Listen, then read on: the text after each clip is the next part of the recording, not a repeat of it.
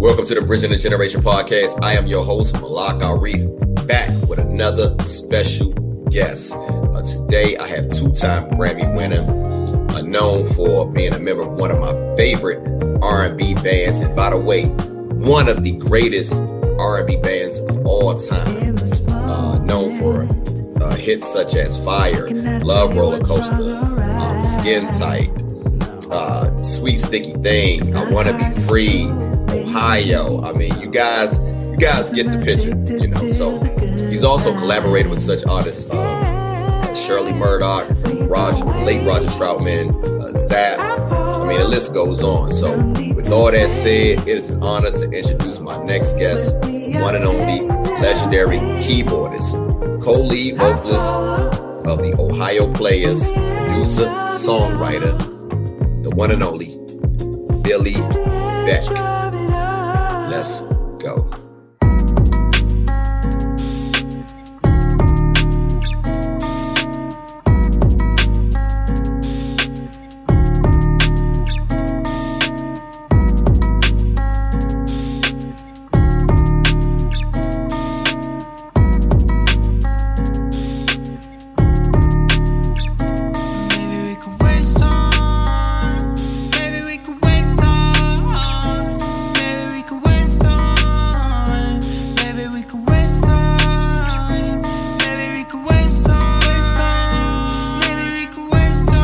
Welcome to the Bridging the Generation podcast. I am your host, Malak Arif, and today you guys are witnessing a legend today. Now, some of you guys may or may not heard some of these legendary songs, but after today, those of you who have not heard these songs will definitely go back in your Amazon, your iTunes. I don't know what rock you guys have been sleeping under, but these brothers are legendary. I'm talking about all the way from Dayton, Ohio, known for songs like Fire, Honey, Sweet Sticky Thing, I Wanna Be Free. I'm talking about, Jazzy Lady. I'm talking about Mr. Mean. I'm talking about Good Luck Charm. The list goes on and on. Heaven Must Be Like This. I can go on all day. And today I have the legendary, the backbone, the centerpiece of the legendary Ohio Players, the one, the only, Billy Beck. What's going on, brother? How you doing, my brother? Hey, I know that was long, but I had to give you your proper introduction, brother. I appreciate you, man. Appreciate you. Yeah, no doubt, Billy. Well, look, man, it's an honor to have you on. And, we about to talk about it. So, look, let's first of all, we're going through a pandemic right now, and I just want to be able to, talk to you and see how you have been doing during this entire time. How you been maintaining, brother? Well, I've been doing pretty good. I'm always writing. Okay. Always writing. In fact, let me go ahead and get my little. I know that's right. Get my little plug in. Yeah. Okay. So this is the second album. No, this is my solo gospel album. Okay, because I know you got the Memoirs of a Player. You dropped that back in 2011. Right, but this is gospel. Okay. No This doubt. Because we all came from gospel. All us musicians came from gospel. That's a fact. So I decided, because since I lost both my parents, I made a promise to them, that I would one day, honor them by putting some of this music out, because a lot of stuff I wrote was original songs, original arrangements, and what have you. Gotcha. That I would put them out. So. I started the process. No doubt. If you notice, it says part 1. Okay, so we looking for, what we talking about? A sequel, a trilogy? What we talking about? We talking about a few things. I can dig it, Billy. Talk about it. So what? Go ahead. Continue. Yeah. So basically, it's so new. I haven't even gotten it all hooked up yet, as far as like where everybody can purchase it at. But as soon as I get that done, okay, it's on and popping. You'll be the first one to know. Oh, thank you, Billy, man. Hey, look, it is an honor. Like you said, like you can see in the background, you know, I'm a diehard Ohio Players fan. I got the vinyl, I got the albums. Yeah, all of them. We about to I can't tackle all these projects, but we gonna try to get to the bulk of it and talk about some of talk about some of these songwriting credits and some of these these production credits and we gotta put some respect on your name, because like you said over the phone with me, and it really stood out. We gotta give brothers like you your flowers while you here. Right. And it's a damn shame, excuse my language, that the Rock and Roll Hall of Fame has not honored you brothers and enshrined you in the Rock and Roll Hall of Fame yet. I don't know what's going on with that, but if you ask me, and we gonna talk about this later, Ohio Players, top 5, top 3 bands of all time. End of story. Right. Well, I have no idea what's going on with that. Yeah. But anytime they're ready to admit us, I'm ready. I'm ready. I'm born and ready. Yeah, and it's in Ohio. Right. Which I don't understand. Right down the road from where I'm at, because I live in northeastern Ohio. Okay. And Rock and Roll Hall of Fame is in Cleveland. Okay. And I'm originally from Youngstown, Ohio. Gotcha. So I'm right down the road. Okay. And Diamond's from Dayton, and the rest of the guys were from Dayton. Okay. So look, let's go back. We got to go back to the beginning. So originally, like you said, I know you have done a lot of interviews, but I'm telling you, this is gonna be the best interview ever. Okay. And look, let me say this, man. There is not a bigger Ohio player fan than me. Period. Seen you guys at least about 5 times through the years, and you guys do nothing but show out, man. That's all I gotta say, man. Thank you, man. Yeah. So look. Again, you're originally from Youngstown, Ohio. So talk about, growing up in Youngstown. Talk about some of your earliest musical influences. When did you first pick up that keyboard, that piano, and was there any other instruments that you picked up along with that as a young kid growing up? No, actually, I started playing piano miraculously one day, just out the clear blue after church. Gotcha. At the age of 4. So I've been told it was a gift. Child prodigy. It was a gift. Yeah. And then after that, I started taking lessons. Okay. And I was always way ahead of the curve, because I always hung out with older musicians, because Youngstown used to be the hub, with steel mills and all these factories and all that stuff. All the bands and stuff, James Brown, all them bands used to come through Youngstown. Okay. Yeah, because they was in Cincinnati at the time, right? They was based out of Cincinnati. Yeah, but Chitlin Circuit, Got you. Everybody used to stop through. So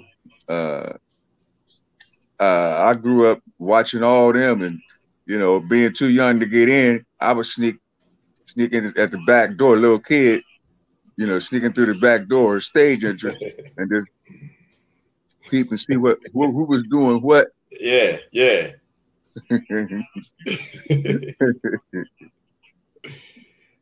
So that's.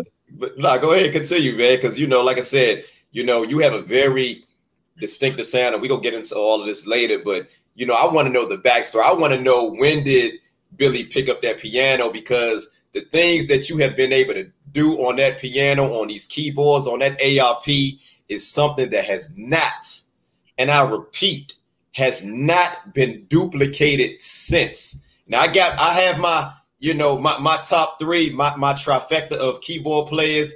You in there, and we gonna talk about all of that later. So let's fast forward. Now and again, you're a child prodigy. Now, right. were you also singing around that time? Because you're a very humble brother, but I always liked your voice, man. I always thought you had a real dope voice, man, a real unique voice, man. So, talk about that a little bit. And you know what? That's the one thing. I never really ever considered myself as a singer. Get out of here. I always thought of myself as a better keyboard player. Okay. Wow. And in order to keep my job with the Ohio Players, once Junie had left the group, and I basically came in to replace him, and I filled his shoes. And I'm getting ahead of the story, but yeah. We'll come back to it. Yeah, let's go back to it. Hey, to the fans out there, relax. We go get all into this. We go get to it. So look, let's move along a little bit. So in your adolescent years, again, what were some of the musical influences? I heard you mention James Brown. What were some of the musical influences, and did you ever perform in any bands prior to joining the Ohio Players? Yes. I always was in a local band. I was in my first local band. When I was in elementary school at the age of 11. Gotcha. And then was in local bands all through junior high and high school. And every time the Ohio Players would come to town, only the best band could open up for them. Now let me interject for 1 second. Now at this time, this is when they had Robert Ward when he was the leader, right? No. Oh, he left. He was gone. He was gone by this time. He was gone. Okay. Yeah. Okay. Yeah, we're talking about. See, by the time they started coming around Youngstown, Pain was already out. Oh, so this is after Observations in Time and all that. Yeah, this is after. This is it. We're talking about 1970 to 71. Okay. Because Ecstasy, Pain, and all them projects. Right. Westbound. Right. Because once I heard Pain, I was a Ohio Players fan for life.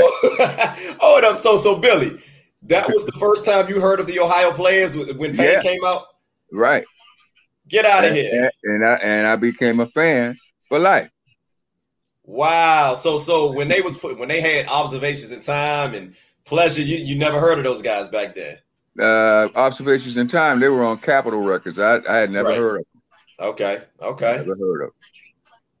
Pain in my heart. That's my thing. Hey, that's Junie, right? That's Junie. Yeah. That been sampled like at least 1,000 times, man. Yeah. Yeah. He was a bad brother, man. Bad brother. Yeah. So look, let's fast forward. So here we go. 1973, 74, something like around that time. You guys, the Ohio Players. Okay. First of all, let's go back. Let's go back. Okay, Come on. Let's go back to 73. Gotcha. Okay. Talk I get a call. Mm-hmm. Okay, saying that Ohio Players needed a keyboard player because Junie had left. Okay. So all these other cats had been auditioning. I said, well, somebody, they'll get somebody. Yeah. Now, who gave you that call? Who gave you that call?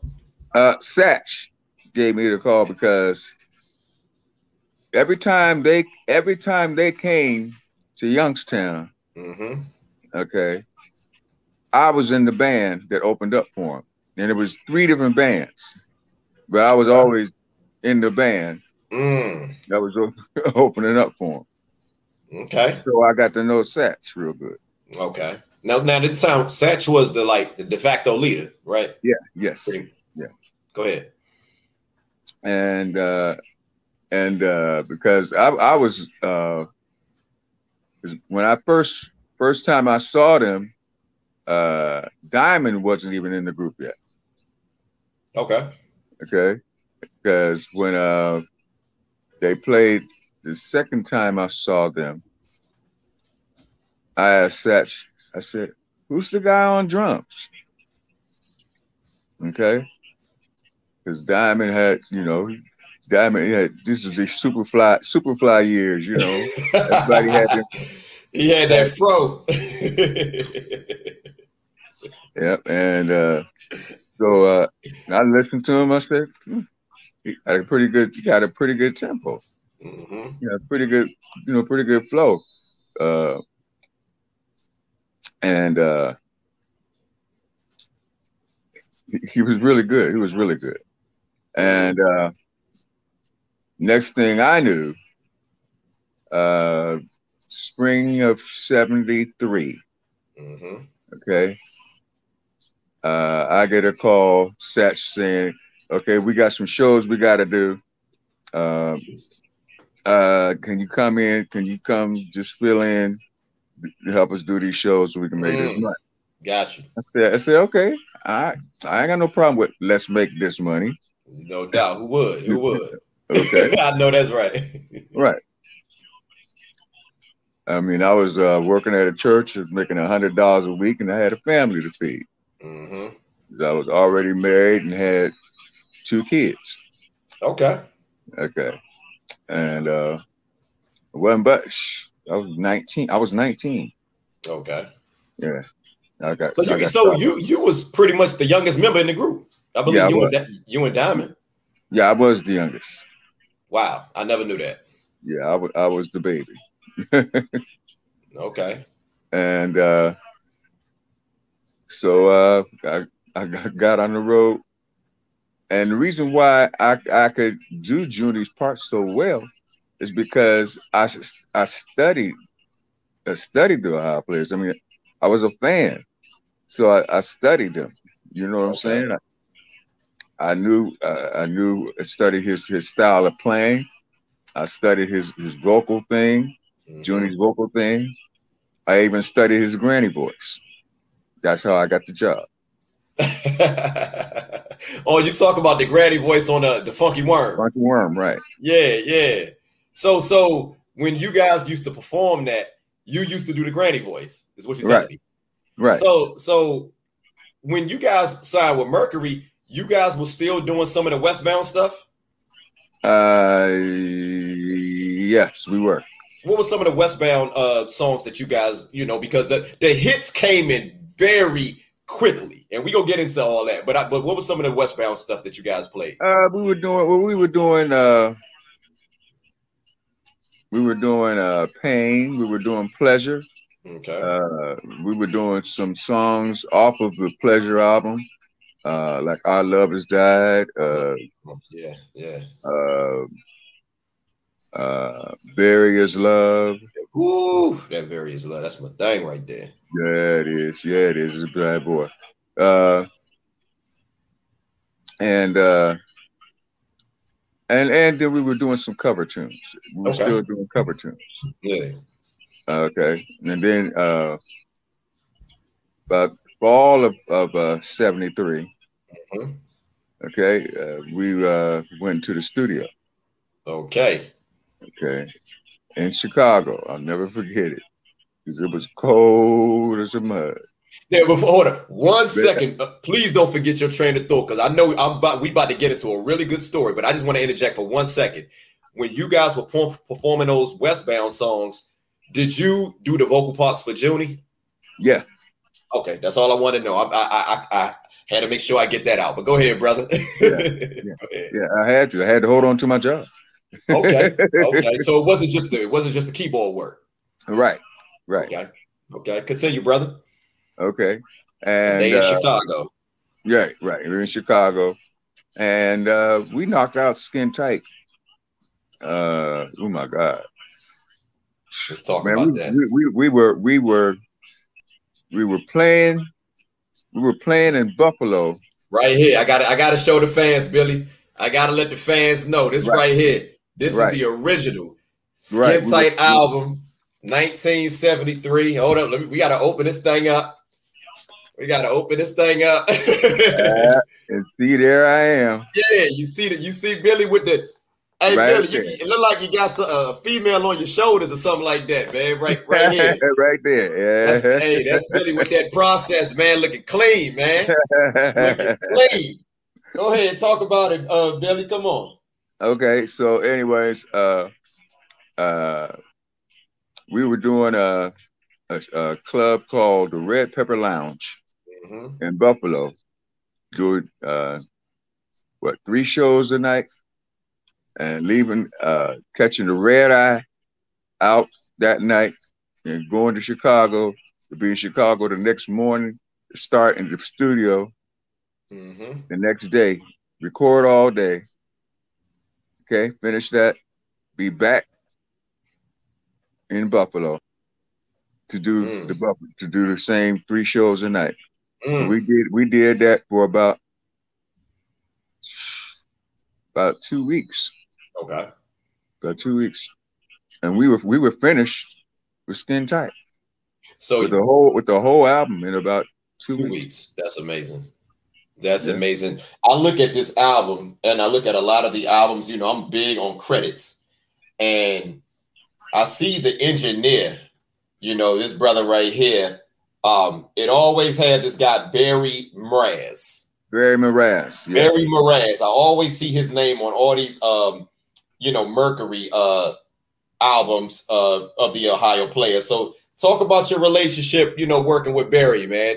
Because I feel like that studio, whatever studio that was, a lot of magic came out of there. Yes, it did. Yes, it did. Yes, it did. Paragon Studios, man. Paragon Studios. Mm-hmm.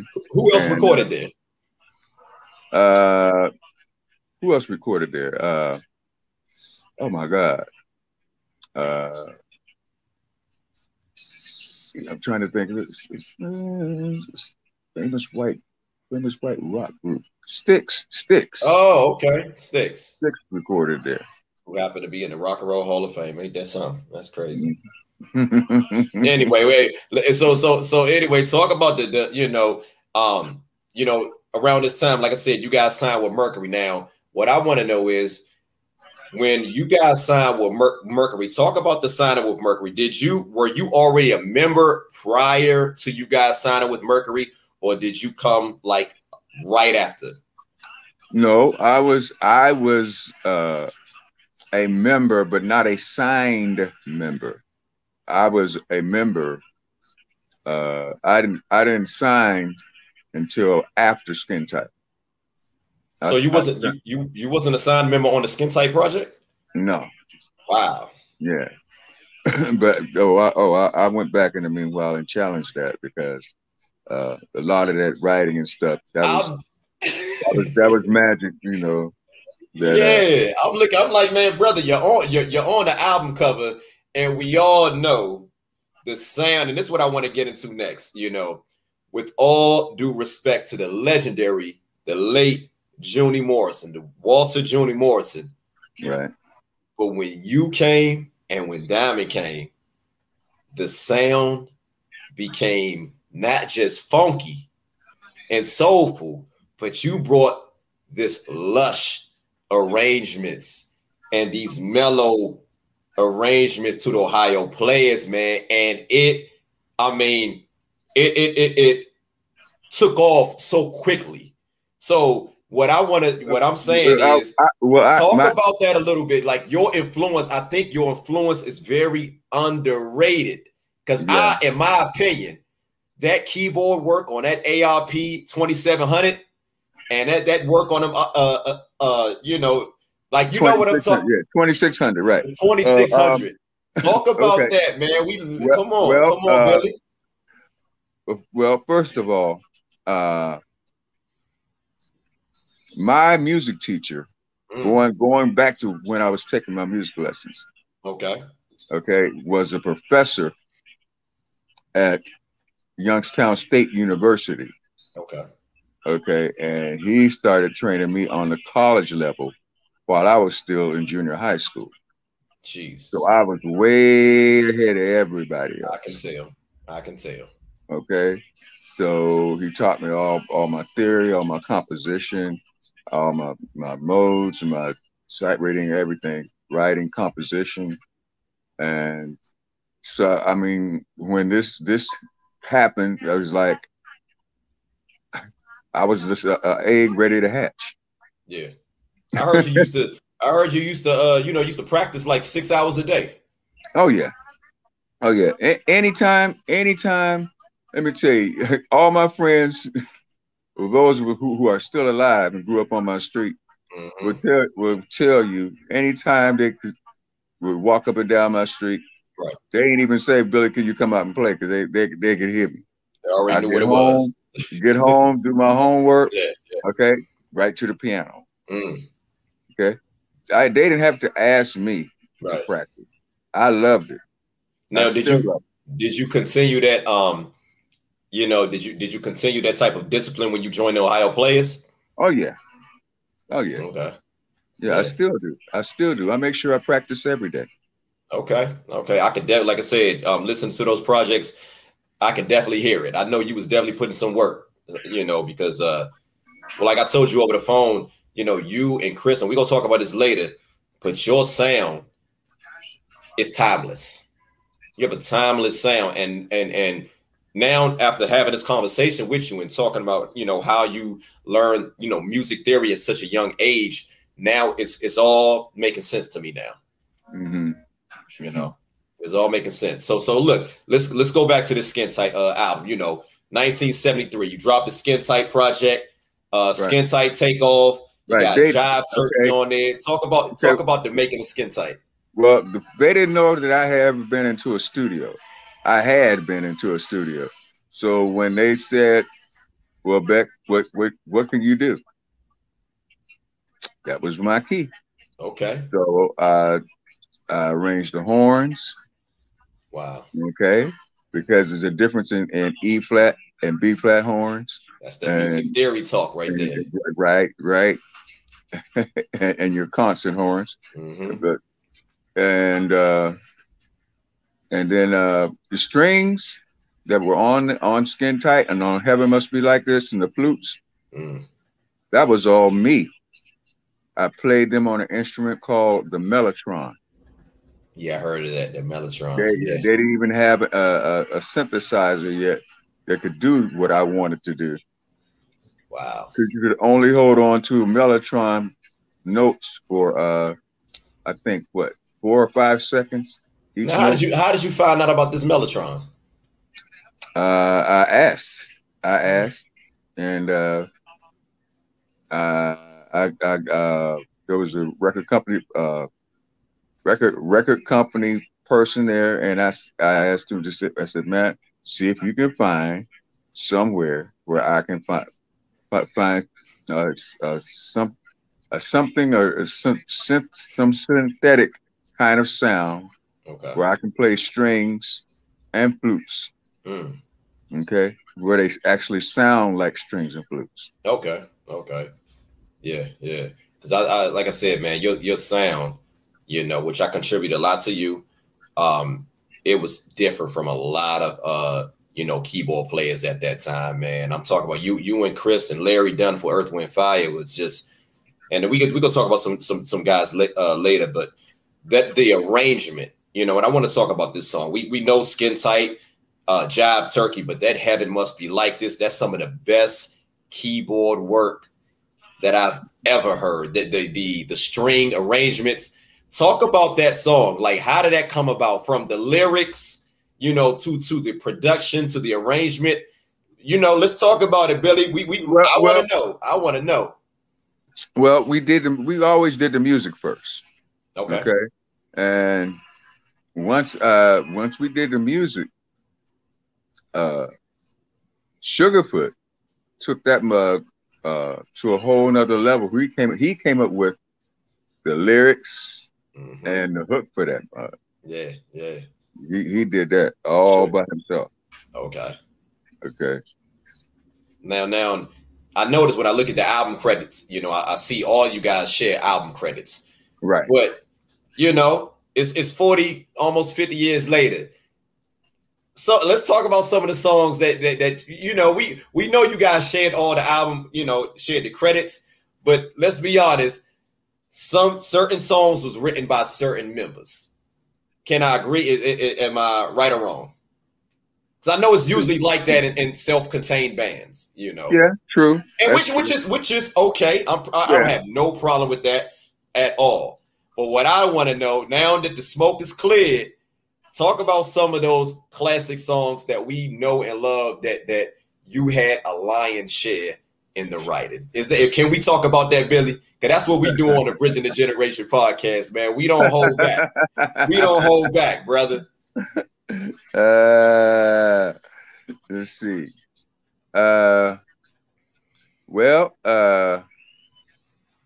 We can start off with Skin Tight because me and Sugarfoot wrote that after doing a show in Philadelphia one night. After the gig, everybody else went out partying. Yeah. And me and him asked the crew to bring our equipment up to our room, and we wanted to practice. Okay. And in practicing, we had some tape recorders, and we, just started grooving and came up with this groove, and yeah. That was it. The rest is history. Yeah. Talk about Sugar a little bit, man. I don't feel like a lot of people know, who Sugarfoot, the legendary B-boy Sugarfoot Bonner really was, man. Talk about that brother a little bit. Yeah. He was my roommate on the road. He was my mentor. Okay. He had a lot of knowledge, and but where he had a lot of knowledge as far as in should I say it? In blues chords, maybe some jazz chords. Okay. And I had knowledge in classical and church chords. Gotcha. Okay. And so we kind of combined all that and mixed it up. No doubt. Yeah, man. Sugar. I can always when I think of Sugarfoot, I think of that fro, and I think of that double neck guitar, man. And was he playing that prior to joining Mercury? Because I can't, I'm not old enough that, of course, to remember the Ohio Players, in the early 70s. And I can't find any footage of the Ohio Players pre-Mercury. So was he playing that double neck guitar back then? Or did he start playing that, when he joined when you guys started on Mercury? He started playing the double neck when we got on Mercury.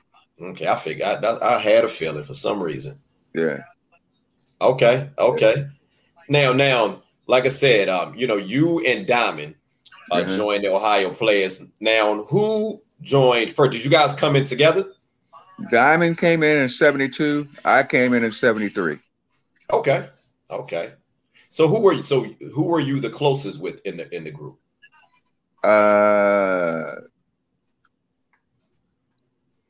Diamond was the first person, because I left Youngstown, didn't know anybody in Dayton. I was just me by myself.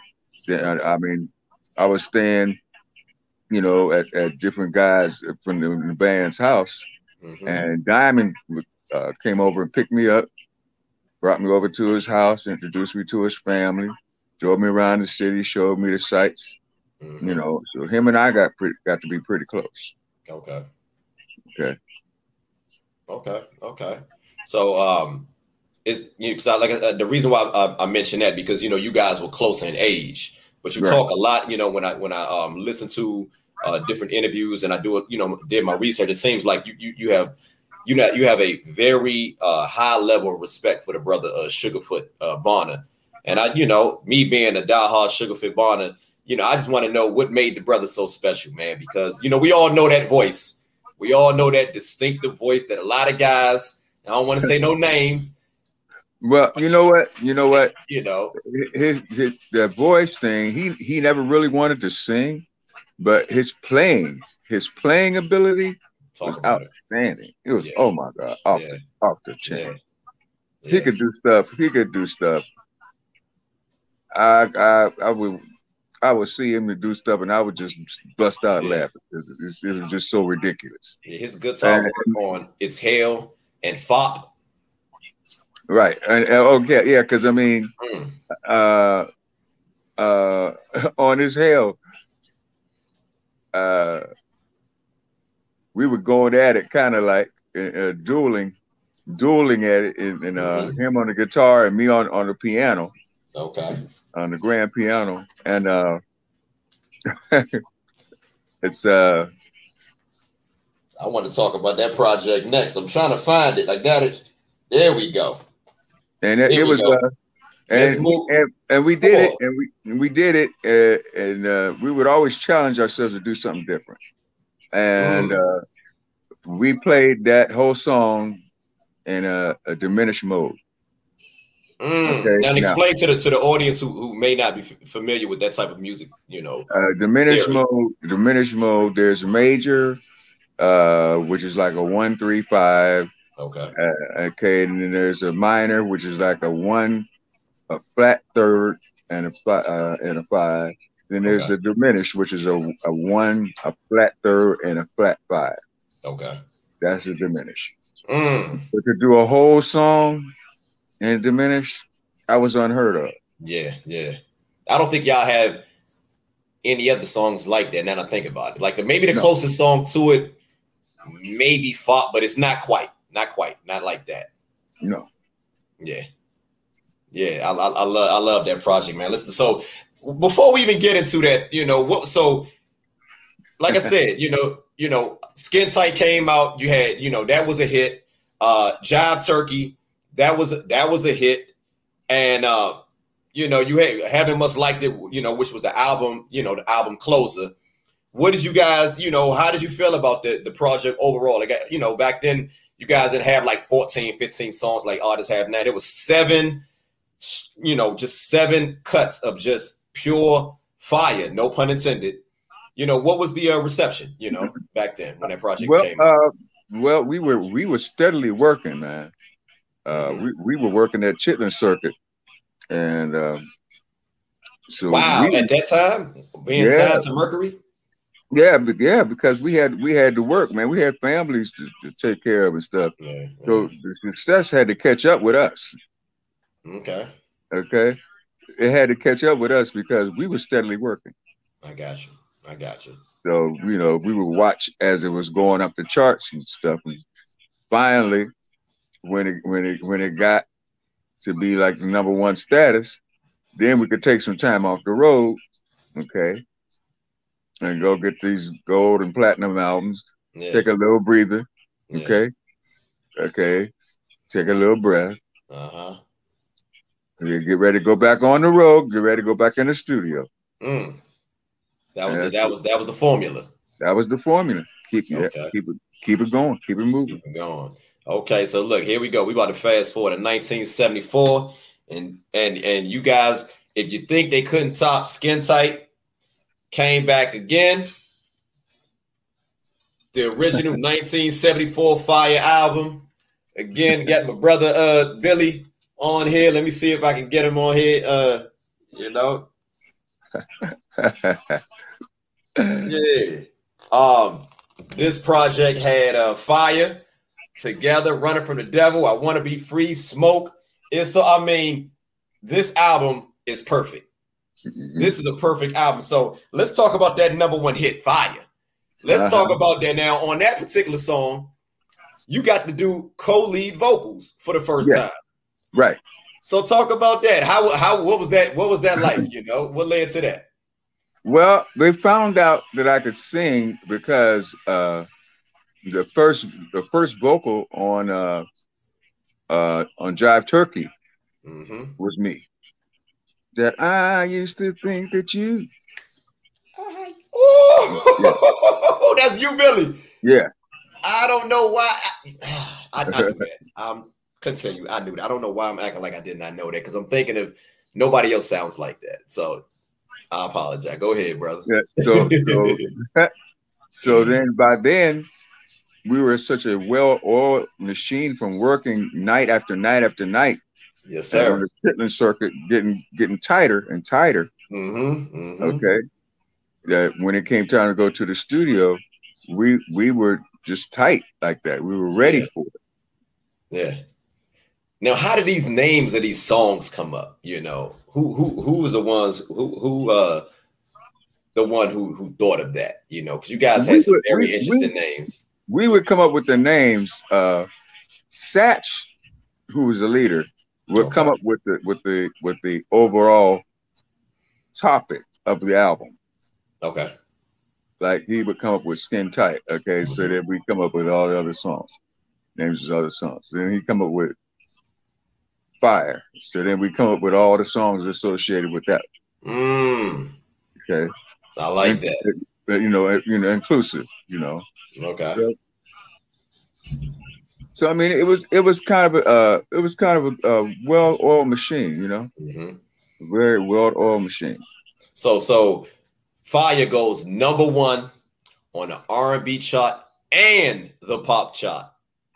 Now, tell me you guys' lives had to change after that, because for a band to come out on their, you know, this is your second album. I mean, what Billy? Right. Take me back to 1974. What was that feeling like, Billy? #1. Not just on the R&B chart. We talk about the R&B and pop charts. And this is just the beginning. It's more to come. But what was that feeling like when you found that out, brother? I was able to move into my own place. Stop staying with everybody else. And me and my wife took a city bus downtown to the Cadillac place. Ooh. And I drove a Cadillac off the showroom floor. What we talk about? El Dorado. El Dorado. Go on, Billy. Go on, Billy. He got that El. What we talk about? A 73, 74. 74. 74. What color? What color? What color, Billy? A white on white with red crushed velvet. Oh, Billy, stop it, Billy. Killing him, Billy. You was killing him. Oh my goodness, off the showroom floor. Off the showroom floor. Good night, man. So look, you also had I Wanna Be Free, you know, which went #6, you know, also a top 20 hit on the pop charts, and I mean, when I look at this album and I'm looking at some of the songs on here together, Running from the Devil. I mean, whoa, you guys were hitting on all cylinders. The song Together, Diamond and I also got nominated for best R&B duo. Wow. For that song. Wow, I had no idea. Because at that time, him and Diamond and I were doing all the background. And that was a question I wanted to ask. Like, when I think of you guys' backgrounds, because and a lot of bands, and not no disrespect to them because I love them, but it seemed like a lot of guys followed you guys' playbook when it came to those background vocals. But what I always wanted to know, being a diehard Ohio player fan, who was actually doing those background vocals? Like that high pitch, this airy high pitch, that was you. Yeah. Wow. I don't know. I thought it was either you or Diamond. Yeah. It was a combination of me and Diamond. Okay. Yeah. I love it, man. Talk about that, man. Like you, I feel like you guys, them background vocals, man, was some of the most distinctive background vocal work, man, out of any bands, man. And it really gave you guys that flavor, man, that's made you guys stand out from the rest. So talk about that a little bit, man. Yeah, well, wasn't really anybody around that were doing like those high backgrounds. So not at all. So I said, Diamond, let's take the backgrounds high. Mm-hmm. And like a falsetto, like Curtis Mayfield. Gotcha. Nah, I'm with it. I love it. And again, it seemed like a lot of bands Some even on you guys' label. Don't want to say no names, but they kind of follow suit a little bit. And I get it. I get it, man. Hey, you see a winning formula, you know. Hey, I get it. You know. Hey, look. Ain't no love. It ain't no love lost. Look. We actually were instrumental in getting some of those guys on the same label. So yeah. But you guys stood out, man. Just like they did their thing as well, man. But I feel I gotta give you your flowers because you guys were the first. There was no bands that had those lush, airy background vocals, them high pitched vocals, man, like you guys, man. And you know, it just I feel like you guys changed the game with that, Billy. I really do. Yeah, we did. So look, let's talk about these album covers, Billy. You know, let's talk about it. You know, I remember when Pleasure, Pain, Ecstasy, all those albums on Westbound, you know, which was a small record label out of Detroit, I believe. Mm-hmm. They had the woman with the dominatrix, you know, the dominatrix woman with the bald head woman, and yeah. And I don't know, did you know her? Do you know that lady? You ever meet her? I got a chance to meet her. Okay, that was during Walter Morrison's time. Okay, that was when Junie was on keyboards, piano. So talk about that transition. You know, like when you guys when the Ohio Players was on Westbound, and then you guys come into Mercury. Whose idea was to change up the album covers, man? Because Billy, you know, when we think of Ohio Players, not only do we think of some of the greatest music ever made, we think of them album covers. And, you know, because they had the Matrix, like I said, they had the dominatrix type album covers with the bald head woman on the front, and to these Playboy-esque type album covers. And let's talk about that. I'm glad you said Playboy-esque. Yes, it was classy. I think it was because classy. That is where all the black models from Skin Tight on came from. They were all Playboy models. News flash. This is a Bridging the Generation podcast exclusive. I had no idea. Yeah. Wow. Go ahead. And we did that because, you know, we wanted to celebrate the beauty of the black woman. No doubt. Ooh, you definitely did. You guys definitely did with that. So even going back to the first Skin Tight album cover, that was a former Playboy model. Yeah. Whew. Man, let me stop. She got used twice. She got used on Skin Tight and on Contradiction. Oh man, got Contradiction. We'll get into that. Yeah, man, you are wow. She does look the same, Billy. I never knew that. Mm-hmm. That's amazing. So look, like I said, were you at that time? You know, you guys are dominating the charts at this point, and you guys are you're really only on your second album. And you know, what was life like back then, Billy? We talk about 1974. We talking about some of the greatest music ever made. Now, were you still living in Dayton, or did you move out to Hollywood, or what was life like for Billy back? We all still lived in Dayton. Okay. We all still stayed close knit, like a family. Got you. We all stay close knit, and where if we called a rehearsal, everybody could show up. We called a meeting, everybody could show up. Okay. You know?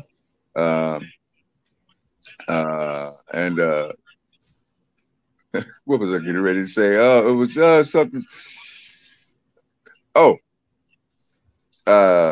During that period of time, things were talking about times were moving fast, pace was moving fast.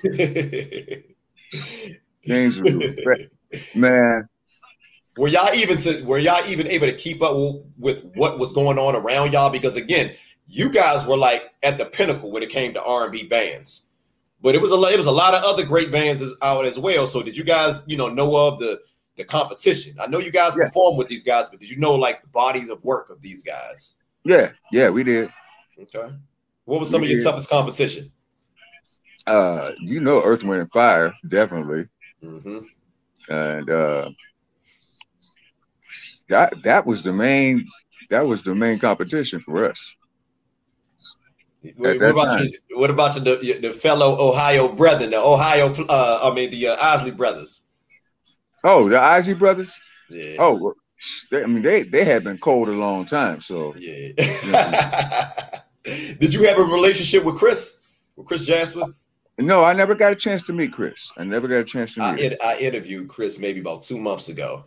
Okay. And yeah, but, much respect to that brother. Much respect. Yeah.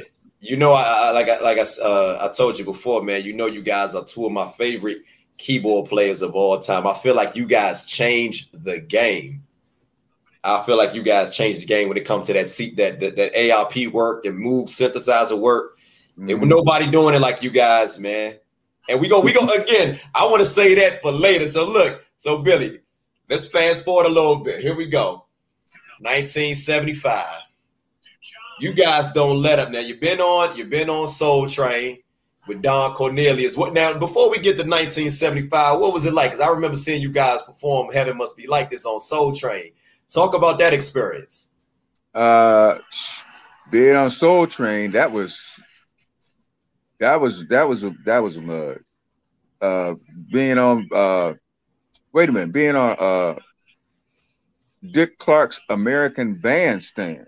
Oh, that was crazy. That was crazy. Okay, that was something I grew up with in the 50s. Right. Okay. Yeah. And then turn around and now I'm on it. Yeah. So I was like, okay. Yeah.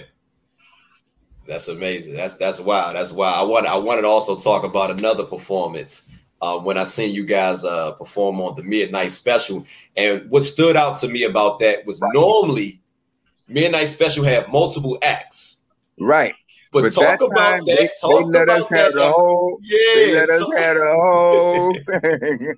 What was that about, man? I never seen that before, and I don't think I've ever seen that since. From I don't think they ever did that again. I don't know whatever happened about that, but they just let us. They heard us during our sound check, and they just let us go. Yeah. They just let us record our own thing. They just let us go. Y'all had the dancers coming out and everything. The guys pop locking. Right. That's crazy. I didn't even know that even existed back then. Yeah. Now, did you guys have? I think were those the lockers? I think they had a name. They were out of date too. Oh, okay. So that wasn't the lockers because the lockers was out of LA. Right. Okay. They are out of date. Wow, I had no idea that they was pop locking back in 1974. Oh yeah. Was that y'all first time using those guys? Yeah. During 74. Yeah. Whose idea was that? All of ours. We talked about it and said, come on. Okay. Yeah, man. That's when I really realized I was like, man, that Billy a bad boy on the vocals, man. When I heard you, when I actually heard your voice live, because one thing, as much as I love Soul Train, a lot of times Soul Train performances are lip sync. Like the audience, we watch it on television, it's lip sync.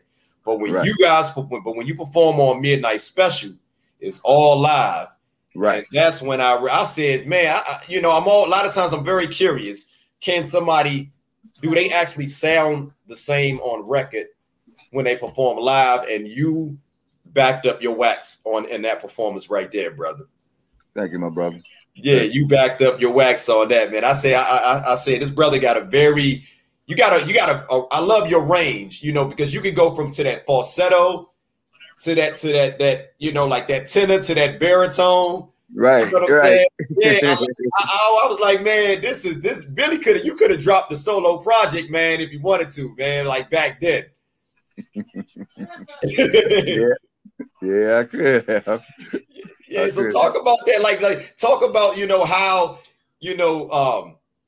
like in Fire, that laugh, man. I love that laugh, Billy. Is that's you? Yeah. Oh man, when you say "Gonna get your wish," I love that, man. No, "Gonna get your wish," that's Diamond. Oh, that's Diamond. Yeah, but the laugh, that's me. Okay. I had no idea. That's Diamond. Mm-hmm. But the laugh is you. Okay, I was right on that though. Yeah, I was right on that.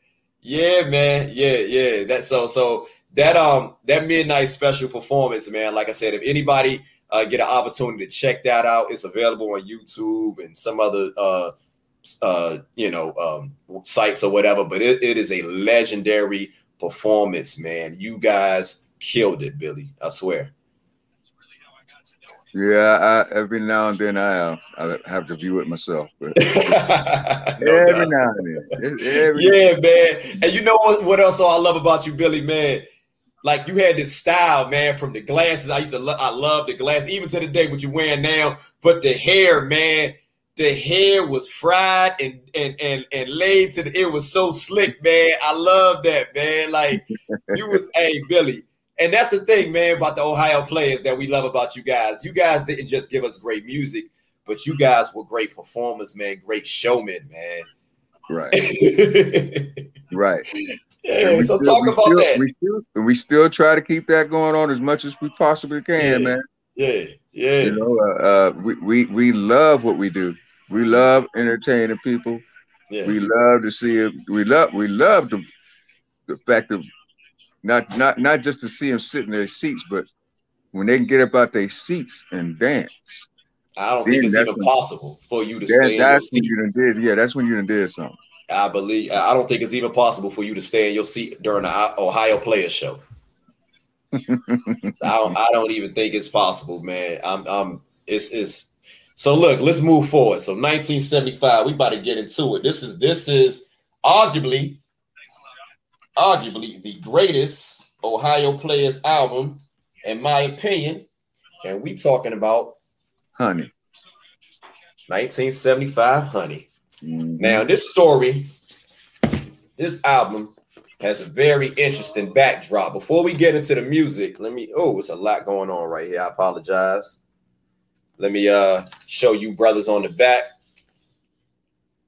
My man Billy looking dapper as usual, you know, got the collar looking fly and all that good stuff. Talk about that backstory with the female on the cover, man. I talked to my uncles and them, and they, you know, I hear so many different rumors. Let's clear this up once and for all. Did this woman get killed? No, she didn't. She didn't get killed, but she did get stuck to the floor with Honey. She did get stuck. No way. Now, that part is true.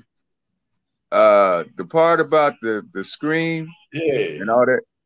Some DJ out in California started that rumor to boost his ratings rather, and it boosted ours too.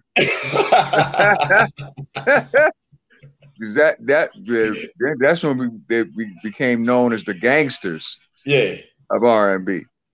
What did y'all think about that when y'all heard that? Like, because I've heard that rumor for so many years, and that's one of the reasons why I wanted to interview you. I wanted to get your story on that, because that is crazy. We loved it, man. We loved it because it was good. It was good publicity, man. We loved it. Yeah, man. So actually, she's still alive. She didn't die. Nothing crazy happened. She just right. Yeah. So when you said she got stuck on the glass, how long did it take to get her off? Took a lot of warm water, and about a couple hours to get her off. Whew, man, I can only imagine. So let me guess. Is that where you guys got the inspiration from, Sweet Sticky Thing? Yeah. Oh, yeah. Now, that song is written in a different key than a lot of you guys' songs. You know, like that, it has a very distinct and very different melody. You guys went in a whole different direction with that song right there. Talk about that Sweet Sticky Thing. It was written like in like it had different movements in it. First, there's the verse movement, and then there's it's more like a classical jazzy type movement. Exactly. Okay, and so it's written in like a 3-part movement, and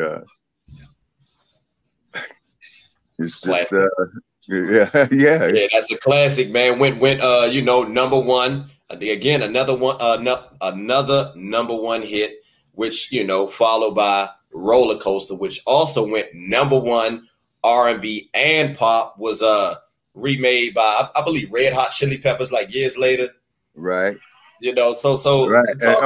And also when we were on tour, one of the times when we were on tour overseas in England, and we played over in England, I think it was the first night or day that it had gone to the number one pop. Elton John came in our dressing room. Wow.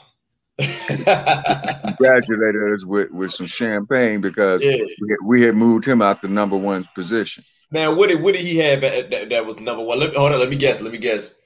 Benny that was before. His album was a Goodbye Yellow Brick Road. Right. Goodbye Yellow Brick Road album. Right.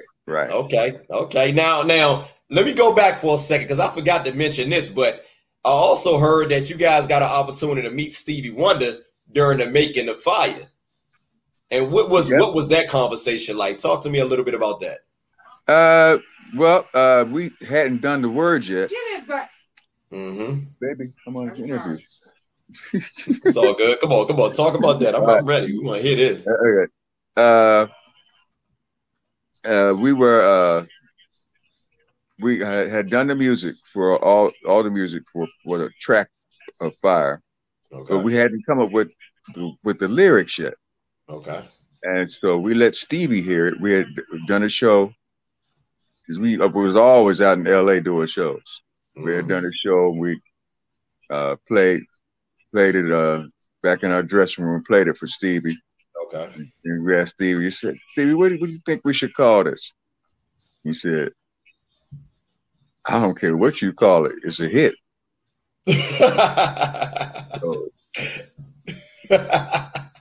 And Stevie, this is around the time he had Fulfilling This First Finale and Inner Visions.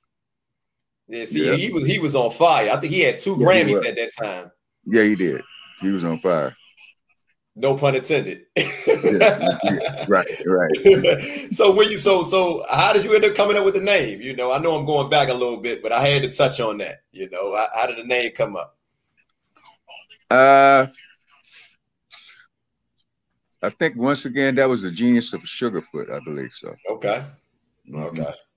That was Sugar. Okay. All right. Well, look, let's go back to this Honey project.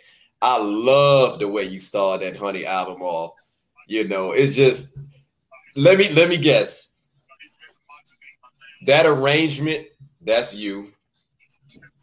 Let me guess that arrangement that is you.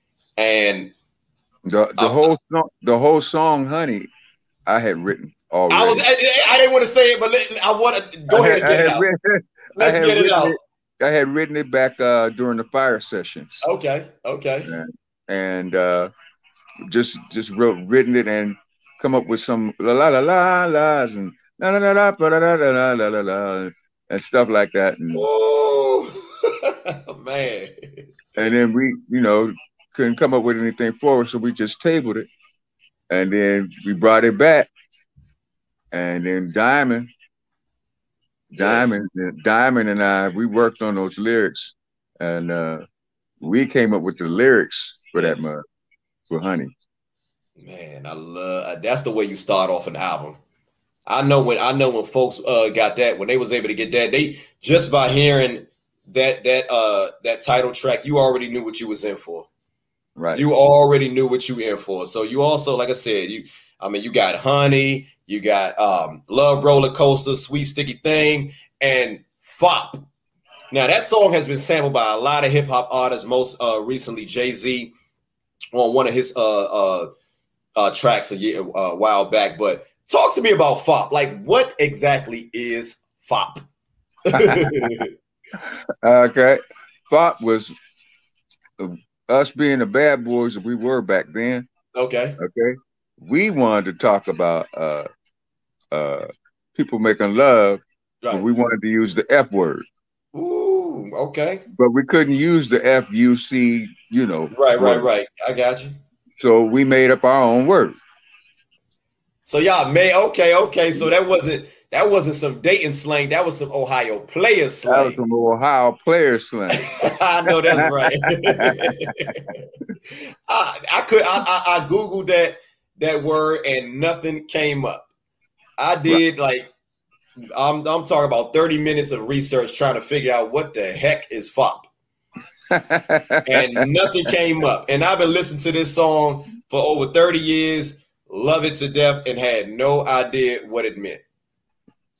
Okay, well now that you know what we was talking about, when you listen to it again, it'll become real clear. It's gonna hit differently now. But again, thank you for clearing that for me. That Honey album is my favorite Ohio Players album. I know a lot of your fans will probably say it's theirs as well, but I think around this time you guys were on a zenith. You guys were just out of here at this point. So talk about that. Like, I think that's where you guys peaked.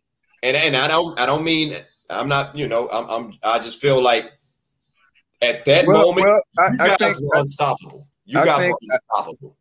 Yeah, I think Contradiction, that next album, that's when we started getting writing about stuff that was going on in the world and stuff. Okay. That's when we started getting, Let's get into it. Let's talk about that. So we got the Contradiction album, 1976. Mm-hmm. Let me open this thing up for the fans. They always say, "Whoa, oh my goodness, I don't know if I can show this one, Billy." I don't know if I can show this one, Billy, but it got a nice. I'm gonna just get it fans a little something, just a little. Right. And you know how the Ohio players do. We already know. So on this project, you guys have Contradiction, Precious Love. My favorite is Precious Love and My Life. Now, let's pause for a second. Now the hits were Ohio and Hushiku. Am I right? Right. But I'm gonna be honest, my favorite songs on there is Precious Love and My Life. And that can you please, before we talk about those two hits, because Hushiku went number one, by the way. We're gonna get into that. Right. But can you please, if you do you remember writing Precious Love and My Life? Because I think my kids came from them songs right there. Like, yeah, I done played that. I'm talking, girl, I like the way you walk. Oh my God, whoa, man. Oh man, that My Life. Right. I love you. Love you. Yeah. I love that right there, man. I love. So can you talk before we talk about the hits, man? Because I'm an album cut guy, and the one thing I love about Ohio Players is you guys are album artists. You're not singles artists. You guys were album. You just happen to make classic singles. Right. So if you remember a little bit about those two songs, man, can you give me a little backstory, just a little bit? Well, we just always wrote. Sometimes there were situations going on with different people in the band, having love experiences or love difficulties or whatever, and so we would write about it. Okay. And I can dig it. And that's how it would turn out to sound so real, because it was real to us. Yeah, man.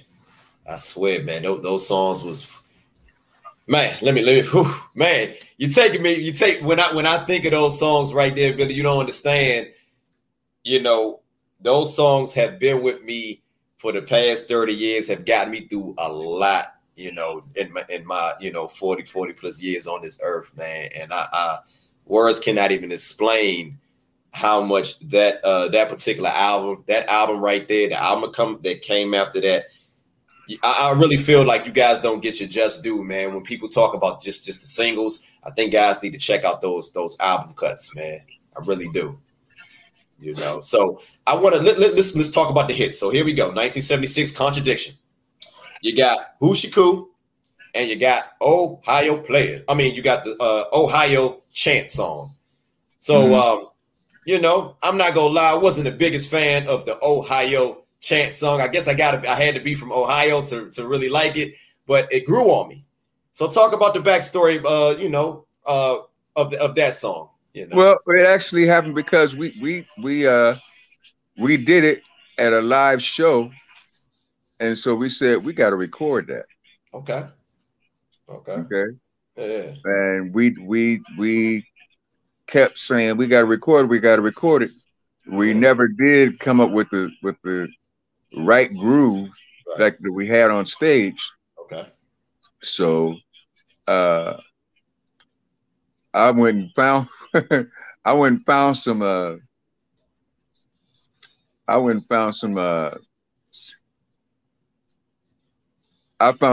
tape. Okay.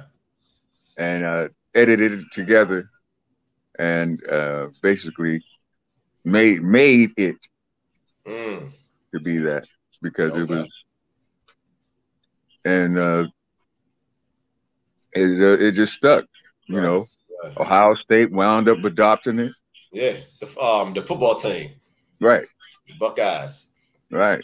And that was a top 10 hit, went with, did very well. And you also had the #1 hit, Hoochie Coo. Now, what the heck does Hoochie Coo mean? Now, what does that mean? I love the song to death, but I never knew what that meant. That means, who does she mess around with? Who does she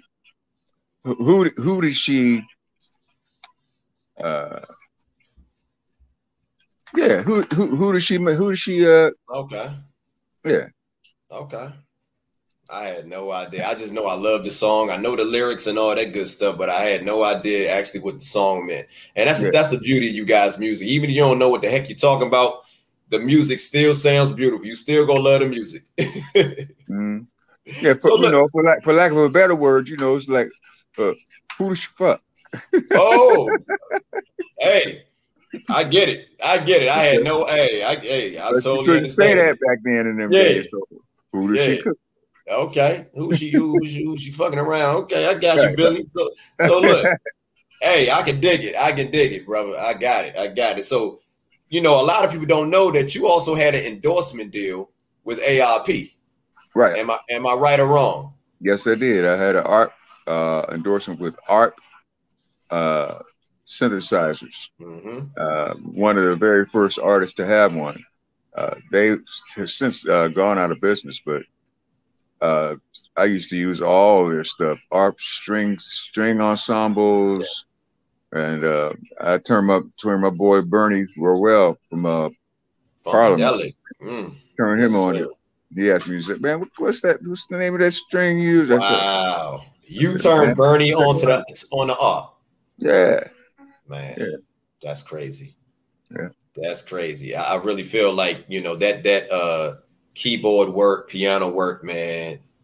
You guys, it was on another level. You, Chris, and Larry, man. You guys were just on another level, man. So look, I also read that you guys had a relationship also with the guys from Slave and Heatwave. Being in living and dating around that time. So what was your relationship with Mark Adams and the Wilder brothers? I know they're a little bit younger than you guys, but talk about it a little bit. But they would always, all the groups would come. I lived, my house was like on a highway that led straight to the airport. So you could come straight by the highway and stop at my house. Okay. And I was the one in the group that had the ultimate sound system. The ultimate sound system. You're right. Go ahead. And so they would bring it by and play it for me to see what I thought. And when Mark Adams and then brought Slide by, I said, "Yep, that's a hit." Wow. And then when the Wilder brothers brought Mm-hmm. Always together, Boogie Nights. Yeah. I said, yep, that's a hit. Okay. Now when they had Heat Wave, was it the Heat Wave that we know of with like Rod Temperton and all those? Yes. Okay. Yes, that's who I met. And yep, and Bilbo. Yeah. The drummer. Drummer, yeah. Okay. Yeah. I met all those guys when we was over in Europe. Wow. Yeah. Amazing. So I want to talk about another classic album, man. I can't not mention this project, Billy. I'm sorry. I can't. And I gotta go to this project right here, arguably maybe my top 3 Ohio Player albums. And this is if y'all can see it, let me see people. The Angel album. 1977. Let me open it up. See you brothers right here. Boom. You can see. You see yourself, Billy? Yes, I do. All right. First one on there. Yeah. I want the fans to see that, man. So that project, another great title track. And that's the thing I love about you guys. You guys always had great title tracks, from Fire to Honey to Angel to Contradiction. What was that all about, man? Like, always had, like, who came up with the title tracks? I know you said this person can't, was this a group effort as well? Yes, it was. Okay. So now on this particular album, Angel, I love this. The hit on that was, again, my bad, Ohio was on this project. But my particular favorite songs on this album is, of course, the title track, Don't Fight My Love, and Glad to Know You're Mine. Mm-hmm. Talk about, and the reason why I love those songs, especially Don't Fight My Love and Glad to Know You're Mine, is that keyboard work. And I know you can. I know you done. I know you have been in many studios and you done touched many keyboards, but you gotta remember the keyboard work that you did on "Don't Fight My Love" and "Glad to Know You're Mine," and those are. I mean, can you just give me a little something, Billy? Just give me a little backstory on "Don't Fight My Love," because that's my song when I get a nice young lady that I'm interested in. But and you that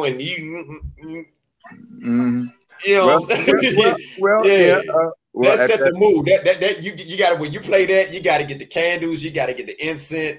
That's those two songs, and Heaven Must Be Like This. That is a mood right there, Billy. And I'm gonna let you go. I'm gonna shut up.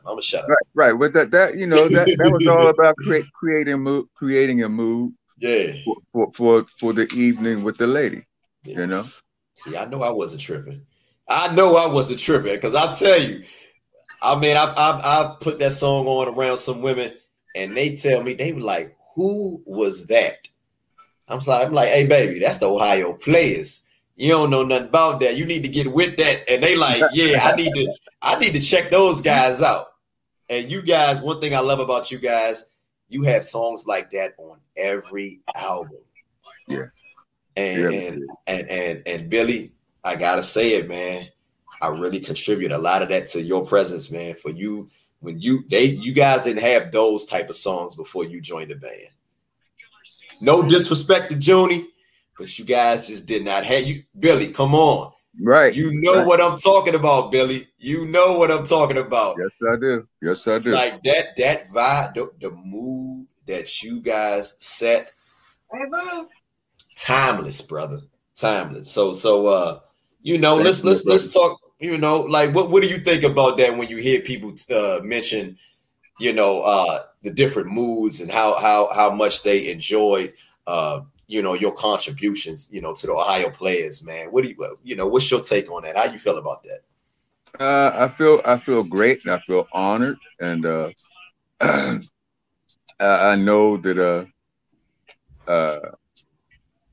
God gave me something special to be the glue to hold that whole situation together. Mm-hmm. I agree. And Girl, I like the way you talk. Ooh, I'm sorry. I'm sorry. I can't get that song off my head, Billy, man. Who came up with those lyrics? Girl, I like the way you talk. I just like the way you. I'm in love with. Woo! That's Sugar. That's Sugar. And who does the background? I'm in love with you. Who's that? That's. I messed it up. Hey, Billy. Okay, let me come out. Let me come out and just say it, Billy. I got a confession. I consider myself an Ohio player. I vicariously have been living through you guys for the past 30 years, brother. I got to confess. Everybody, I have a confession. I consider myself a member of the Ohio players, man. Now it's out there. Leave me alone. I'm an honorary member. That's cool. It's all good. Man, I love you guys, man. So look, so around the late 70s, man, I know you guys dropped Mr. Mean for the this was like a Fred Williamson movie, I believe. Yes. Mm-hmm. What was that like? I know the movie wasn't really that big, but I loved the project, the Good Luck Charm. Again, crazy keyboard work on that. Crazy vocals by the brother Sugarfoot. What was that? What was that like? Doing a soundtrack, because I believe that was a soundtrack. Yeah, it was. Okay. It was a very, very crazy time. We did a lot of flying in and out of LA and out of Chicago, and different times to do different segments. For that, and it was fun. It was fun. You got a chance to meet Fred? Yeah. Okay. It was a challenge. It was a challenge. He was a nice guy. Mm-hmm. Yeah. Nice guy. I love that album cover, man. I think I left that one upstairs, but that's when you guys wearing the black tuxedos. Right. Yeah. And then I remember it was one particular movie they said they used a Good Luck Charm. I think it was like Three's Company.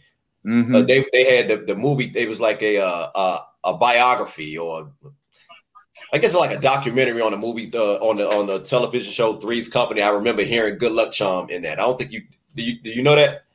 I don't think. Yeah, they used that. I love the the chanting and a lot of the the arrangements on that particular song, man. That Good Luck Charm is another classic, man. Another hidden gem, from you guys, man. I'll tell you, hey Billy, I know the catalog, brother. I know the catalog. So again, you guys dropped Jazzy Lady, and I believe like the same year, if I'm not mistaken.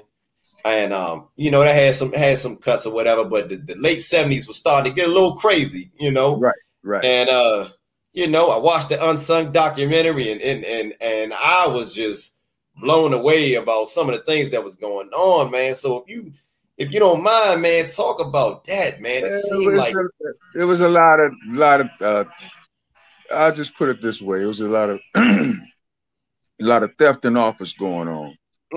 And amongst some of the brothers in the band, and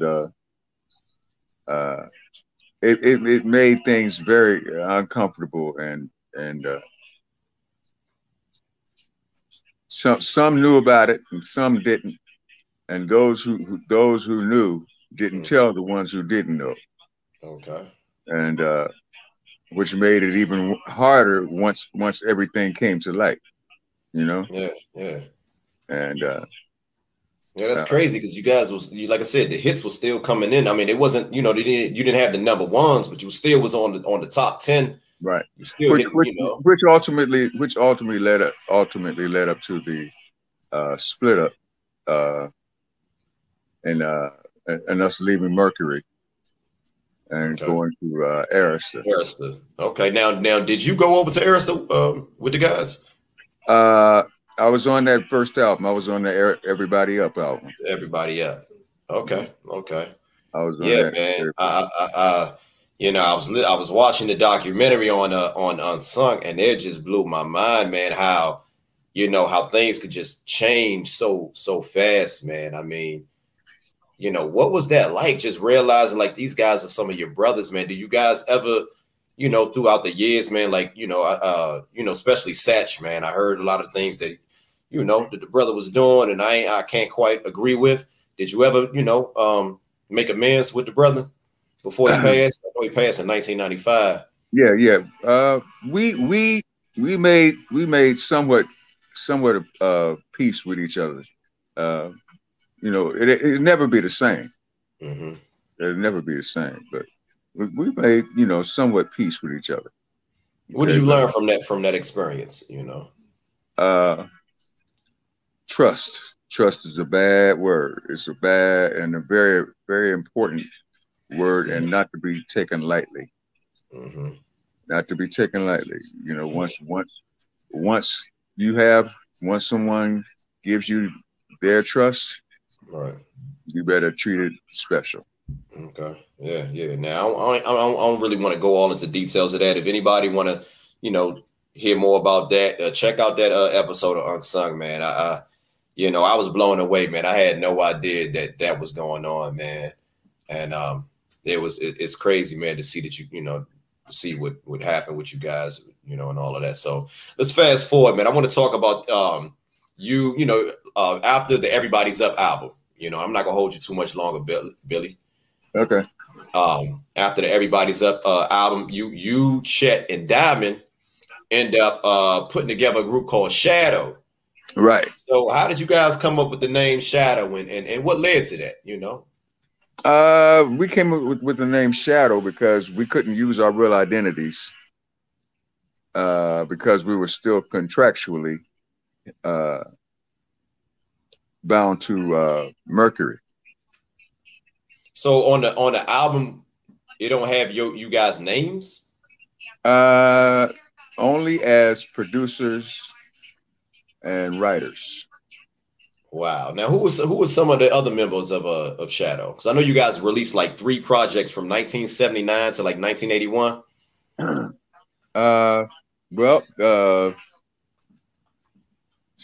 There was only ever 3 really true members of Shadow, and that was myself, Diamond, and another brother named Chet Willis. Now, Chet was a member of the Ohio Players. Now, he was the second guitarist. He was a rhythm guitar player. Okay, talk about that brother a little bit, because I know he came a little bit later, man. What was it like working with Chet? Oh man, it was a joy, man. It was a joy. He was a joy. He was all that in a bucket of chips. No doubt. Yeah. Okay. And why did he join Ohio Players when you guys already had a guitarist? Well, because Sugar had so many guitar parts that he recorded, it was hard to reproduce them all live. Okay. So we got him another guitar player, and then it also made it easier for me and Diamond because we had another vocalist to help us do the backgrounds. Oh, Chet did vocals as well. Yes. Okay. Now, what album did Chet join? I want to say after the Honey album. Okay, Contradiction. It was after the Honey album, yeah. Okay, no doubt. But he had already been with us since '74. Yeah, because I remember seeing him on the Midnight Special. Right. And that was the Midnight Special was like '74. Right. You know. Okay. So let's fast forward. You know, after your stint with Shadow, now Shadow, what record label was that on, by the way? I was Elektra. That was on Elektra. Okay. Elektra Asylum. Uh-huh. Elektra Asylum. So yeah, so let's fast forward now. And after you guys, after you was, you know, your tenure with Shadow ended, you began to, you know, work with, you know, fellow Ohio natives, Roger Troutman, Shirley Murdoch on, you know, songs like "I Keep Trying," "As We Lay." Actually, how that happened is I wasn't really doing anything, and Sugarfoot told me that he had been doing some guitar tracks with Roger. Okay. And making some money because the players weren't really doing anything. Okay.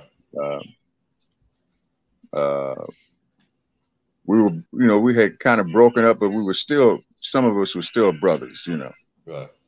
And so I went down to the Troutman office, and I walked in, and I said, "Hey, I need some work." Man, that's all I had to say. And they wound up making me head of productions. So did you work on any of that Zapp work? Yeah. Okay. Yeah. What was it like, man, working with the genius, Roger Troutman, man? What was that brother like? No, it was amazing, man. It was amazing, but it was like working with Sugarfoot, or working with Diamond and Chet, or working with the Ohio players. Anybody on that level who knows how to work that fast and think that fast and right. think it through that quickly, mm-hmm. and can make you see the final picture. Right. All you got to do is just throw the paint. Throw the paint. Yeah, man. I know Roger, man. They said he used to play like every instrument, man. Yeah. I know when he had the Human Body, I think he played like every instrument on that album, if I'm not mistaken. No, he didn't play drums. Except drums. Okay. Right. Lester Troutman played drums. That was his brother.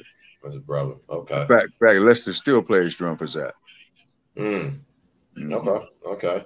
Now you wrote a bunch of songs with with Shirley, and you did some work with Roger, man. But we got to talk about that As We Lay, man. A lot of people don't know, man, that you co-wrote As We Lay, man, which was to this day is Shirley Murdoch's biggest song, man. Talk about that. Talk about the genesis of that song, because there's a lot of people don't know the whole story, and I want you to give the entire story. And you know what I'm talking about, because I interviewed Shirley. Yeah, right. Okay. Well, it came from, the words actually came from me being busted, almost cold busted one night, being out with this one chick. Okay. And the chick knocked on the chick's door. My wife knocked on the chick's door the next morning. Wow. And I had to dip out of there real quick. And see, stuff like that you got to write about, because I got out and got away. Yeah. Man. So Billy, the reason why I brought that up, because a lot of people, and I think like maybe 99.9999% of people do not know that you originally sang the original vocals on that song. And I heard it for the first time, I believe, like earlier this year. Right. And that was on what album? Let the fans know. That was on a group called The Human Body, which Roger produced. Okay. It was myself, one of the horn players from Parliament, and Ray Davis, the bass player to the Roof Off the Mother. It was the three of us. Okay. Yeah. And so let me say this for the record. Hey, everybody who's watching, the original vocalist and the original writer of As We Lay is the one and only Billy Beck. When you guys ever get a chance to check it out, I believe it's on YouTube. I don't know if it's on Amazon or iTunes, but I want folks to know that. The original record company was called Bearsville Records. Bearsville. And that was out of Illinois. What was that out of? I'm not sure exactly where Bearsville was out of. Because back during those days, when I was in charge of production at Troutman Studios. Larry Troutman was getting in record deals so fast, it just kept me busy. Okay, all I did was get the tracks ready so that when Roger came home, all I had to do was put talk box on it, let's put drums on it, let's do a little touch up here, a little touch up there, ship it out, boom, next. Gotcha. Oh man, yeah. Like a factory. So you was around that entire time. You saw, Roger transition from band leader to solo artist, and you got to see all that Computer Love and more Bounce to the Ounce and all that. You're right. Okay. So talk about meeting Shirley. How did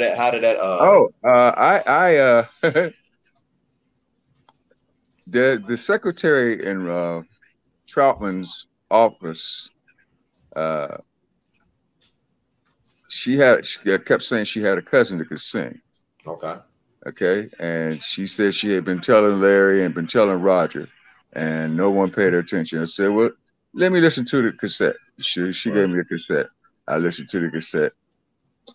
And so I kept bugging Larry about it. He said, tell her to get down here, give her audition. That's it.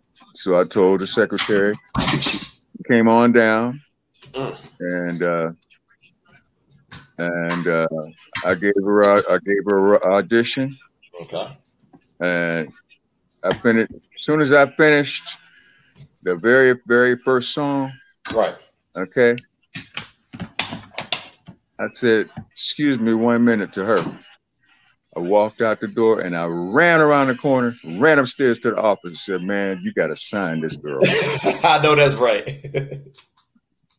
It was just like that. It was just like that. Wow. Yeah. So yeah, she was a. Yeah. Yeah. She. So actually, I am the guy that auditioned her. And auditioned her for Troutman. Okay.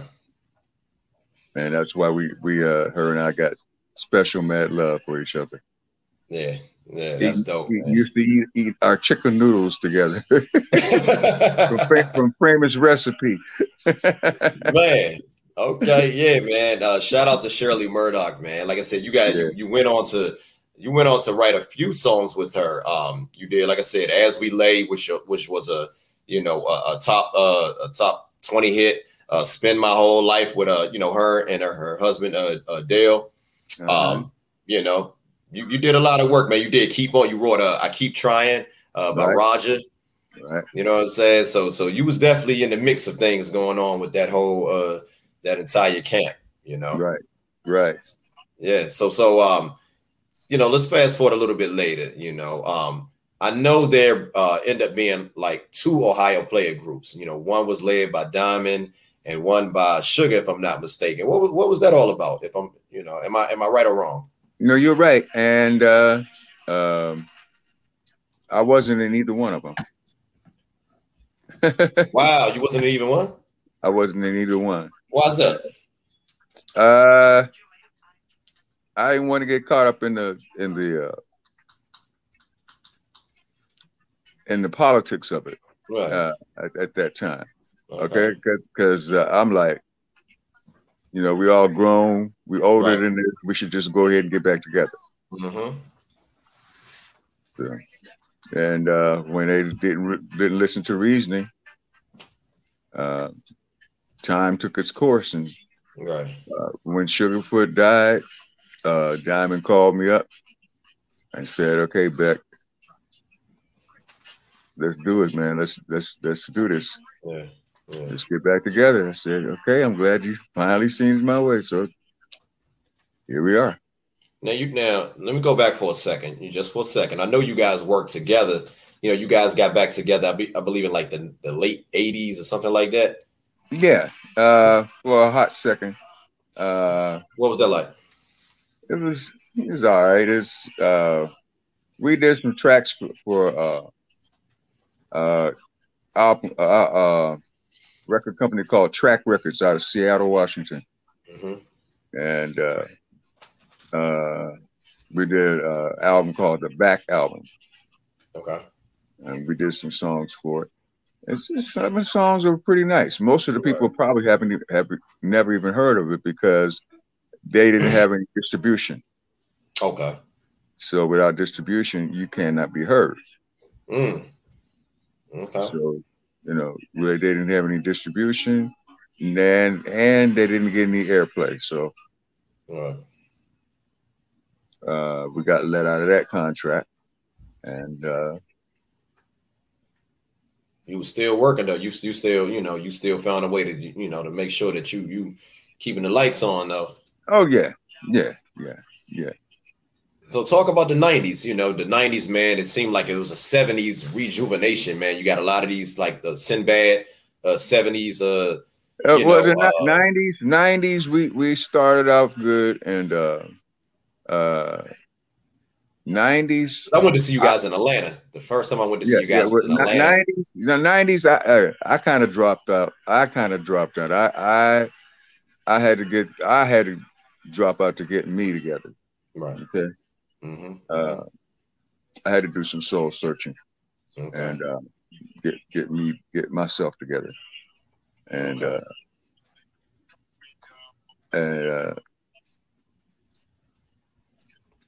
if anybody's seen the local show from Youngstown called the Deborah Show. Oh yeah. I know that you're like a deacon now, brother. I know you play. I see you. You playing in the church, and you still do that or what? Yeah, still doing it. Yeah, I'm actually minister of music. Okay. Minister of music. My bad. That's what I meant to say. I apologize. Yeah. That's all right. It's all right. I noticed, man. I see you ain't lost them chops, man. No, sir. I watched the Deborah show. And I was like, man, the brother still sounds the same and he still plays the same, man. And that's when I found out that you did the granny voice. All these years, I had no idea that you did the granny voice after Junie left. Right. So now I believe out of all the original members, only you, Marv, and Diamond and Chet are the only ones still surviving, if I'm not mistaken. Right. So let's talk about a couple of members, man. Just a few, because I want to wrap this up. But Marshall Rock Jones, man, I love that brother, man. Some of his bass playing. You talk about legendary bass players, man. Talk a little bit about that brother. What was special about him? Man, he had a funky pocket, very very funky pocket, man. Doom doom doom. Yeah, very, very, very, very funky pocket.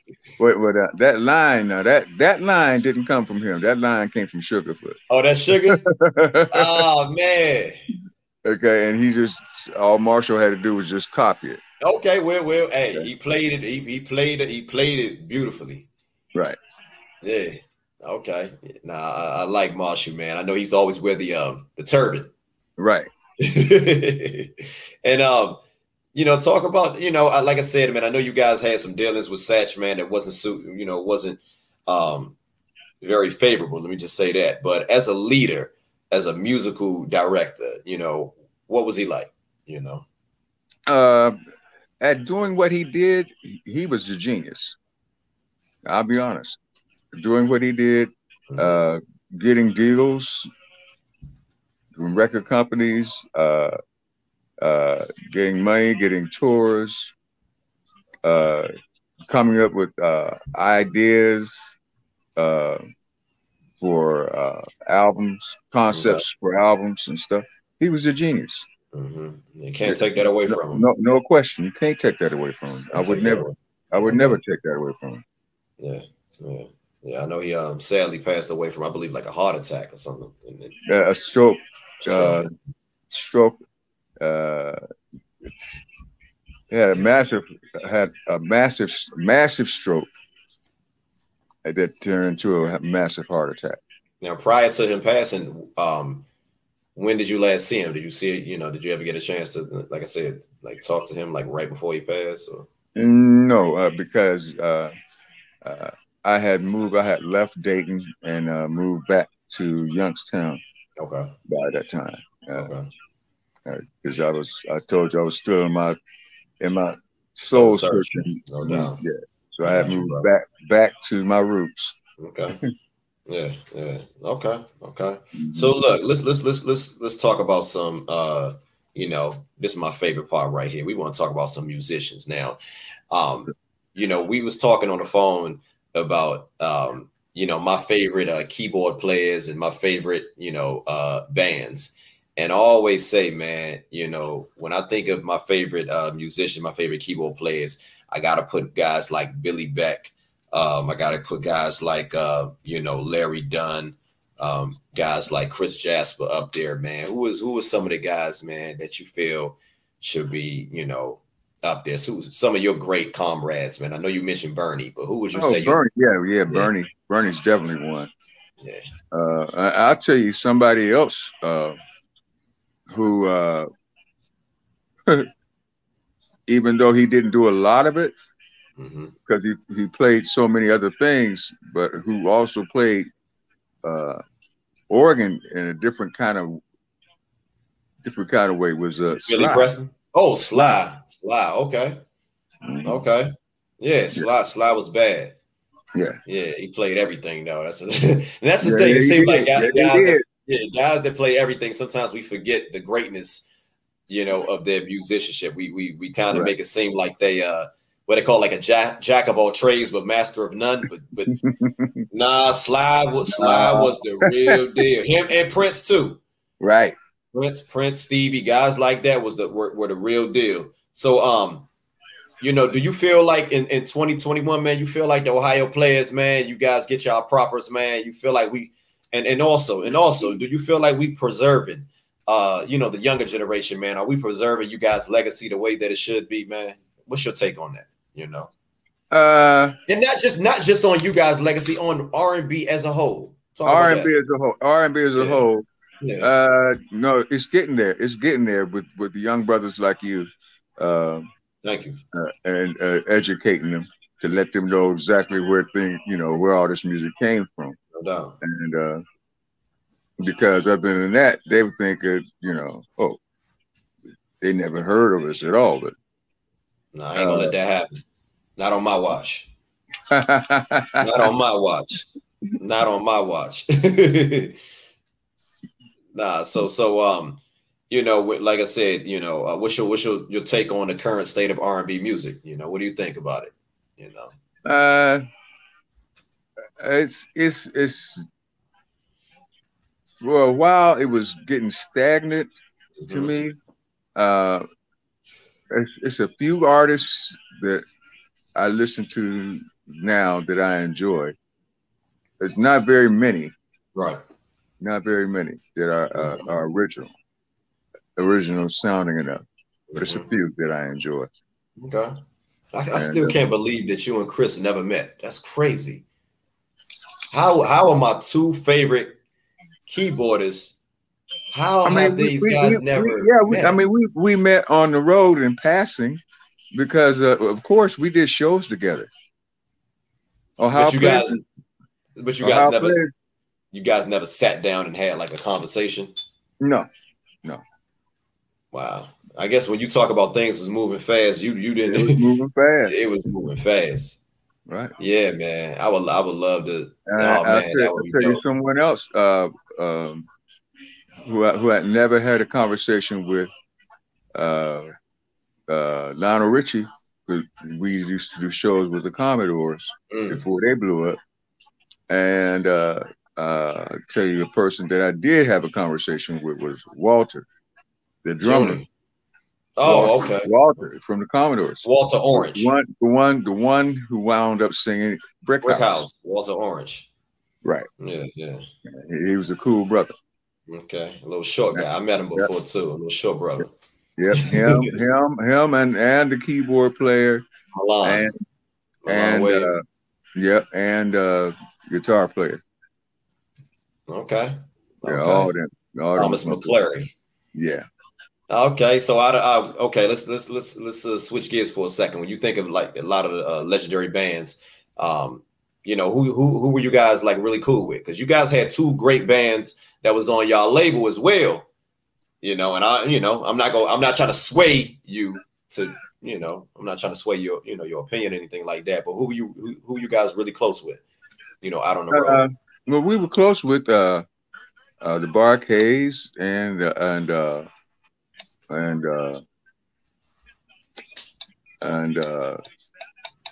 name of that other band that was signed.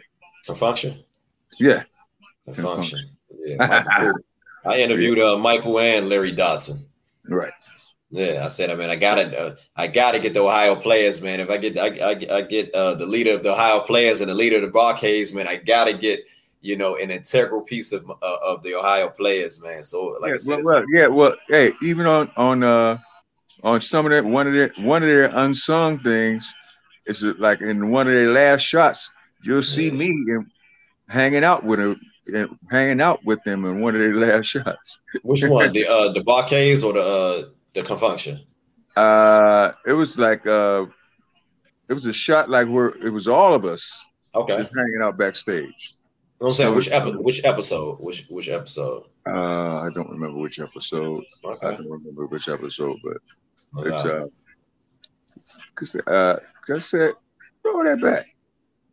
My dude rolled it back. I said, freeze the frame right there.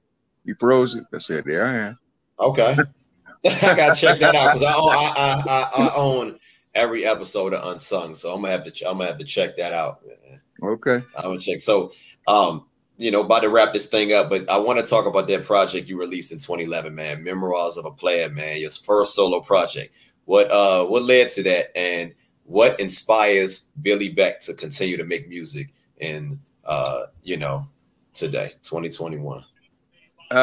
Music is what I'm all about, man. Right. It's what I do. Mm-hmm. It's what I do. It's what I live. It's what I breathe. Mm-hmm. It's what flows through my veins. Right. I got you, brother. Okay. It's all I do. I want to leave something for somebody else to sing to, something for somebody else to pat their feet to. Okay. And sometimes leave something else for somebody else to think about, or maybe even want to redo. Right. Yeah. No, that make it. I mean, like I said, you guys' songs have been sampled over 1,000 times, and you know, I feel like, you know, you guys have the track record to show that you guys are one of the greatest bands of all time, and you guys have the credentials that back up everything. That's why I really feel like you guys deserve to be in the Rock and Roll Hall of Fame, you know, and I'm not the only one that feels that way. Thank you, brother. I personally feel that way, myself and Diamond, and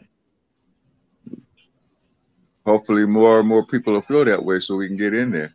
Yeah, I think it's gonna happen. I know it's gonna happen. You know, I'm looking at all these charted songs, man. We talk about over like 40 charted songs, man. This is crazy. You can't keep a group out that have this many number ones, gold albums. So I mean, you guys check off all the boxes as far as like, you know, requirements, in my opinion, and your impact. And that's the thing that's most important when I think of an artist, you know, because you got a lot of groups, a lot of artists that have had you know, one hit wonders. You know, right. They had one great album, one great song, but you guys there was a moment, and your impact has lasted for over close to 50 years, man. And the music is timeless. Yeah, it's amazing. When we go out to play live, we still get large crowds, and I mean, I had one person come up to me and bring an album where I'd signed it for her, and she brought her daughter, right, and her daughter brought her daughter. Wow. So it's hey, I can see it. I can totally understand. I'm not surprised hearing something like that, brother. Yeah. I'm not surprised, man. Now looking back, on you guys' careers, what are some of the things that you are most proud of? You ever thought that you would be in this position where you are considered one of the greatest bands of all time? Thinking about, going back 50 years ago when this thing first started. Did you ever see that? No, are you kidding me? Are you kidding me? Are you kidding me? Traveled around the world, been different countries. Are you kidding me? No, I had no idea. But you know what? I think I'm very thankful to the fans and to God. Right. Okay. For the success we've had and for keeping my mind and my body straight. No doubt, brother. And my talent still on tap. And as long as that happens, I'm gonna keep on doing it. Hey, well, look, I'm gonna give you your flowers while you're here, brother. You guys left an amazing body of work, man. I know you got a new project, man. I want you to plug that real quick before we get up out of here, man. Talk about this new project, when it's going to be dropping, and anything else that you got going on.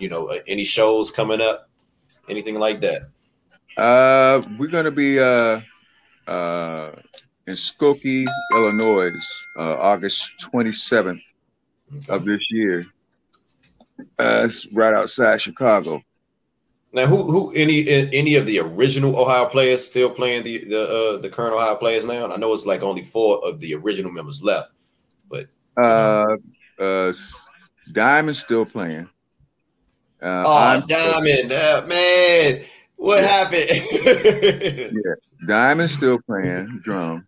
I'm still playing keys. Yeah. Chet's still playing guitar. Oh man, that's beautiful. But Marvin has retired, and he lives in Australia right now. Wow. But everybody else that we got on the lineup with us has been with us. Some of them 30, 40 years, and there's some that've been with us not even that long, but it's still a very well-oiled piece of machinery. Y'all still got that horn section? Because I heard, I still got that mean horn section. Yes, sir. I know the original guys, man, used to be Marvin. Let me hold on. We got Marvin, Satch, and Pee Wee. And Pee Wee, yeah. And Pee Wee, man, that horn section was, man. I could just, don't get me started. Don't get me started. These guys ain't no joke. They out of Chicago. Okay, these guys not no joke. That's what's up, man. Well, if you guys come in the area, anywhere within the DMV area, I'm there. I'm based in Washington D.C. and you guys anywhere within 4 hours, I'm gonna be there. All right, on the East Coast, man. So it's been an honor to have you here, Billy. And words cannot even explain, man. I'm speechless, brother. This is an honor, brother. So thank you for being my special guest, being a special guest on the Bridging the Generation podcast, man. Thank you for all your contributions. Love you, brother, and just keep doing your thing, man. Thank you, man. You too, man. No doubt. Well, take care, brother. You have a good night. We signing out. Peace. All right, Malek. All right.